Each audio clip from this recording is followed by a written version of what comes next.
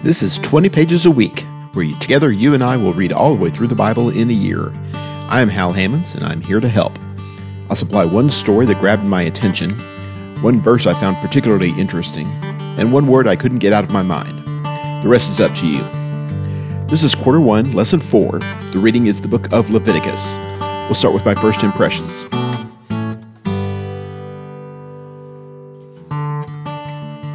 The phrase, just as the Lord had commanded through Moses, or just as the Lord had commanded Moses, or just as the Lord had commanded, or just as Moses had commanded, varieties of that phrase occur 13 times, as I counted, in chapters 8 and 9 of Leviticus. The connection to chapter 10, which is going to be the one story, is going to wait a couple of minutes. But while I was reading through this context, that really struck me. The first 7 chapters of Leviticus are basically God just giving directions. This is the way it's going to be. This is what you're going to do, etc., and not really very much activity at all. Chapter 8 is the first time when people are actually asked to go out and do things in the book of Leviticus, and they did them. And it's worth noting here, the very last verse of the book emphasizes that this is being done at Sinai. This is in the immediate context of the events at Sinai, the giving of the Ten Commandments, the trip up the mountain by Moses where he stayed, and eventually the people came to rebel against his things and go in their own way. In these early days, the people were very interested in doing just as the Lord commanded. They were very meticulous in their obedience. They showed reverence toward God and the things of God, and they acknowledged Moses as the leader. Now, it'd be nice if this were setting the stage for future events, that the rest of the time in the wilderness they were going to act exactly that way. You and I both know that's not the case. Leviticus 10 and verse 1 and following reads, Now Nadab and Abihu, the sons of Aaron, took their respective fire pans, and after putting fire in them, placed incense on the fire, and offered strange fire before the Lord, which he had not commanded them. And fire came out from the presence of the Lord, and consumed them, and they died before the Lord. Then Moses said to Aaron, It is what the Lord spoke, saying, By those who come near me I will be treated as holy, and before all the people I will be honored. So Aaron therefore kept silent. This is not going to be a big surprise to you, probably. There's really only one story in the book of Leviticus. There's a brief story about a blasphemer who might or might not be executed, and of course, eventually he is. But when people think about stories in Leviticus, we go to chapter 10.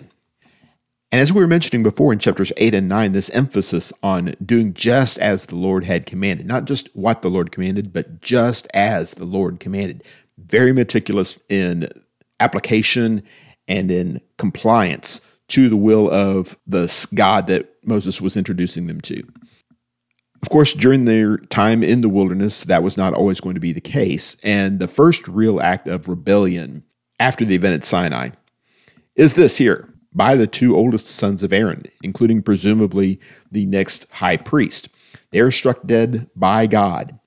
And it's interesting to look at the similarity between what happened to them and what happened to the offering. At the very end of chapter 9, we read that the fire went out from the Lord and consumed the burnt offering and the portions of fat on the altar. And when all the people saw it, they shouted and fell face downward. This was a demonstration of the power of God, the presence of God. He sent fire out to consume this offering.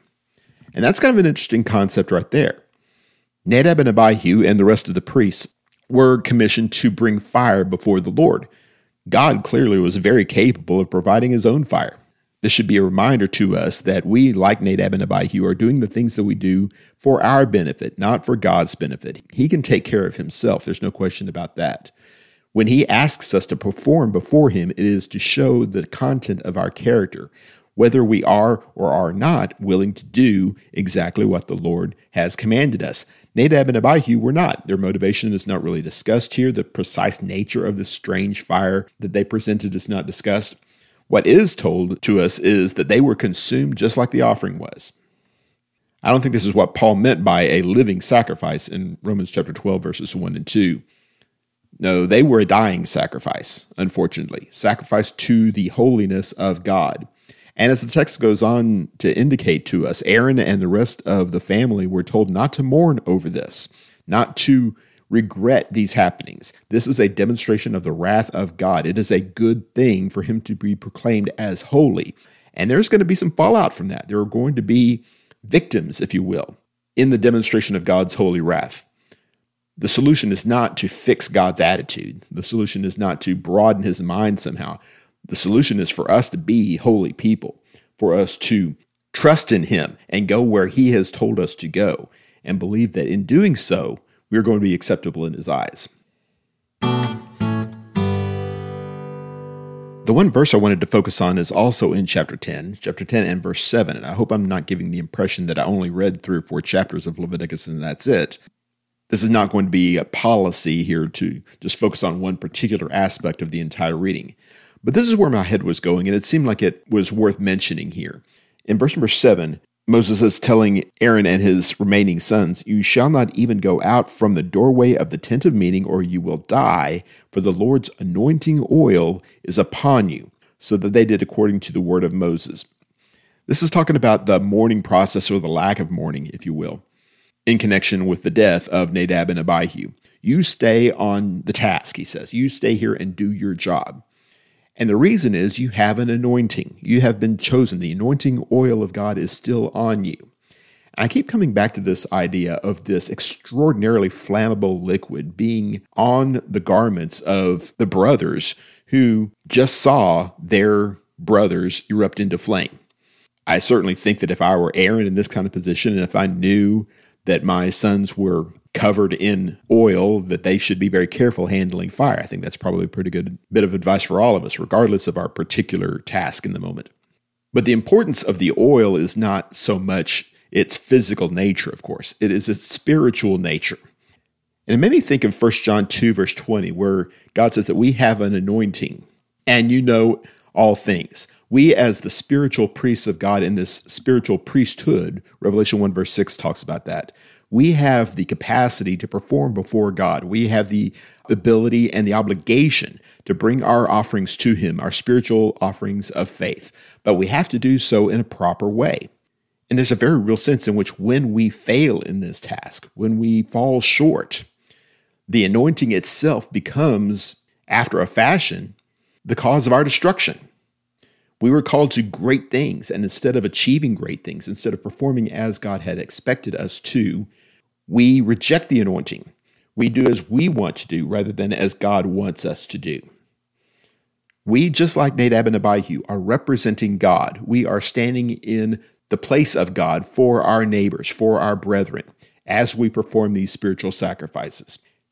We need to be careful around his altar also. We need to make sure that when we are doing what we think anyway is God's work, that we make sure it's done in a proper and holy and respectful way, one that brings him honor rather than representing our own personal preferences and convenience.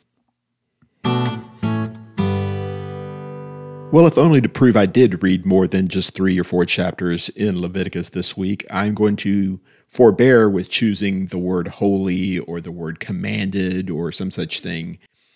Instead, I'm going to turn to the word fat. Fat is a word that we discuss a lot in the modern day, and almost always negatively. It's worth noting that in the Bible, usually it's a positive thing. And I think it's being used in a positive way in Leviticus. In chapter 3 and verse 17 and many other places, the fat is reserved for God. The fat belongs to God. They were not supposed to eat of the fat of these animals that were being sacrificed, nor were they even to eat of fat of dead animals that they found. Fat belongs to God. And there are plenty of secularists who will grab hold of this and say, see, this is our diet regimen. This is how we're supposed to be eating. They even knew that back in Moses' day. You ought to avoid eating fat. Well, I'm not suggesting that we go out and eat fat. I am suggesting that's not what is meant in this text. I'm not opposed to being healthy in a general sense with regard to your diet or your exercise or anything else. But God has more noble, more spiritual things in mind here. I think the whole point in this context is that meat tastes better when you eat it with fat. I think that's why the fat is reserved for God, to make sure that even in this act of indulgence, even as we are profiting directly from these sacrifices, the best thing that God has to offer, he's reserving for himself. Not to deprive us, not just so we'll have to do without, but rather because we need to be conscious of always giving our best to God. The sacrifices that we offer up to God in the New Testament era will be a benefit to you. We will be able to eat from the altars. There's no question about that. But these sacrifices are not for us. They are for God. And when we find that we are deprived or lacking in some fashion, we're not getting as much satisfaction out of our worship, out of our service as we think we might or we ought or we used to, that doesn't mean that there's something wrong with the process. That doesn't mean that we should be able to eat a little fat every once in a while. This is always about God. This is always about honoring God in the things that we do. We may or may not derive specific satisfaction out of any of these particular actions. But that's not the point. The point is always to honor and revere God. Whatever sacrifices we offer in His name, that needs to be the focus. Thanks for listening to 20 Pages a Week. Please don't hesitate to reach out with your stories about your trip through the Bible this year. I'd love to hear from you. If you like what you hear, please subscribe and share with your friends. And check out my other podcast, Citizen of Heaven. I'll see you next week. God bless and keep reading.